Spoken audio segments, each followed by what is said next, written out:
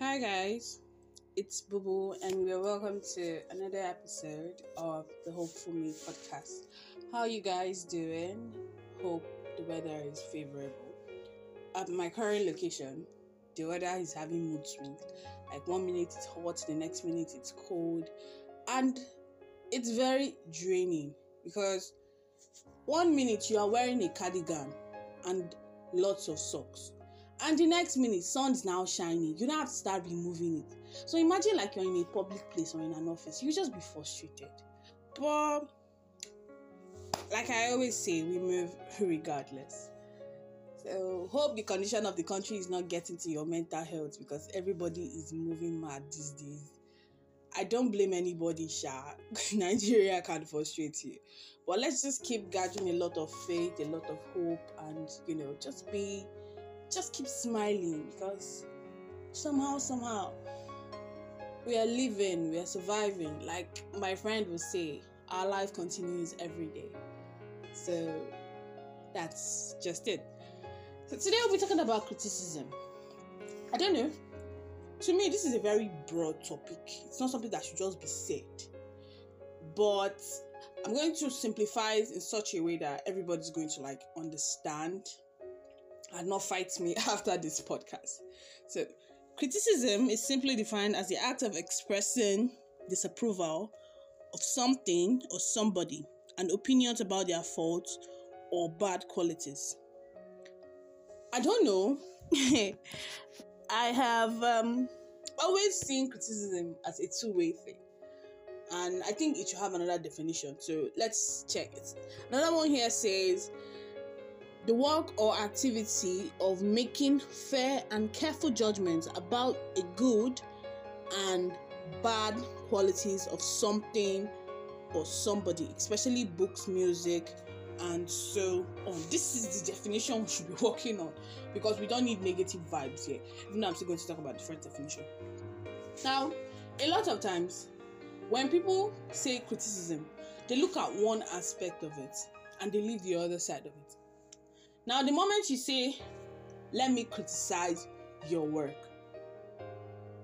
if for instance you say this to an artist in a competition, finish drawing whatever I wants to draw or stitching whatever I wants to stitch, and you say, let me criticize.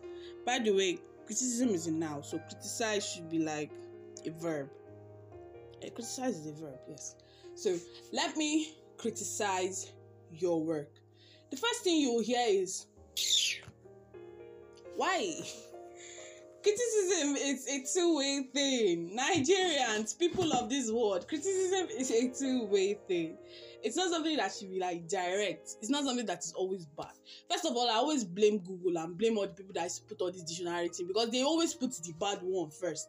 I don't know. I really do not know. We need a lot of positive energy in this world. We really need a lot of positive energy in this world. So back to what I was saying. People will just sigh. Meaning, what you're going to say is the bad aspect of it. You are going to show disapproval. You're going to show, point out their faults to their face. Like, look at what you did wrong. I'm rubbing it to your face. Not be so now. It's not like that. We should look at criticism as a two-way thing. You get? You draw something, or you sing a song, or you write a book, and we give you the pros, not pros and cons, but let me be permitted to use that word in quotes, pros and cons of it. The beautiful part of it, for instance, I'm still using the artist. You draw an elephant. First off, you paint the elephant black. Beautiful. Elephants are black. That's a good criticism. Elephants are black. You don't paint the tusk, or you paint it cream color or leave it white. Beautiful. That's a criticism. It is white. It is usually cream color or white. Beautiful stuff. You make the ears Asian shaped or African shaped. They have Asian elephant and African elephant. This is not biology class, yeah? Let's keep going. So either African shaped or Asian shaped. Beautiful. The tail is very fine, beautiful. Let's go to the cons.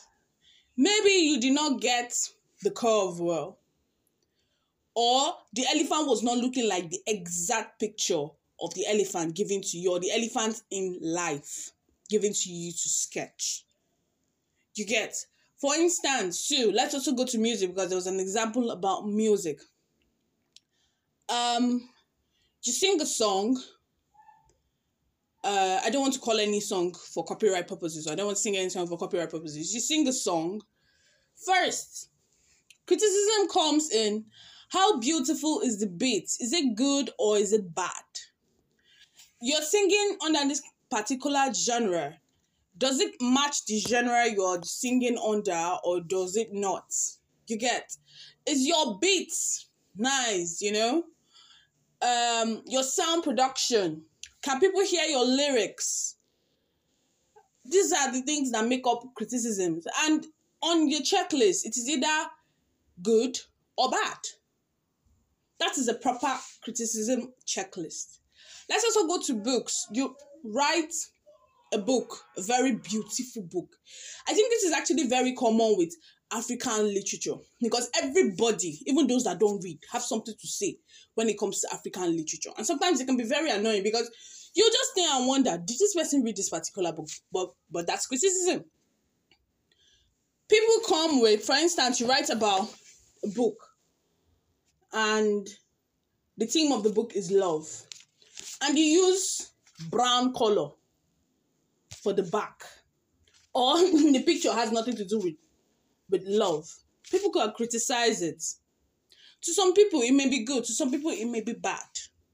So the moral lesson of everything I have said is criticism is not entirely a bad thing. It's not a bad thing. What makes criticism a bad thing is the way it is said. It is the way it is said. A lot of people, and our mindsets too, a lot of people criticize because criticize in their head is bad. So they don't even tell you, this part of it was beautiful. So, ladies and gentlemen, my dear listeners, when you are criticizing, do not forget that criticism comes in two ways, the good and the bad. Thank you guys for tuning in. Thank you for listening. God bless you. Stay safe. Take good care of yourself. Don't allow this country to frustrate you. Don't allow ASU to frustrate you. Because if you think about ASU too much, you feel die. And let's learn to criticize, and criticize well.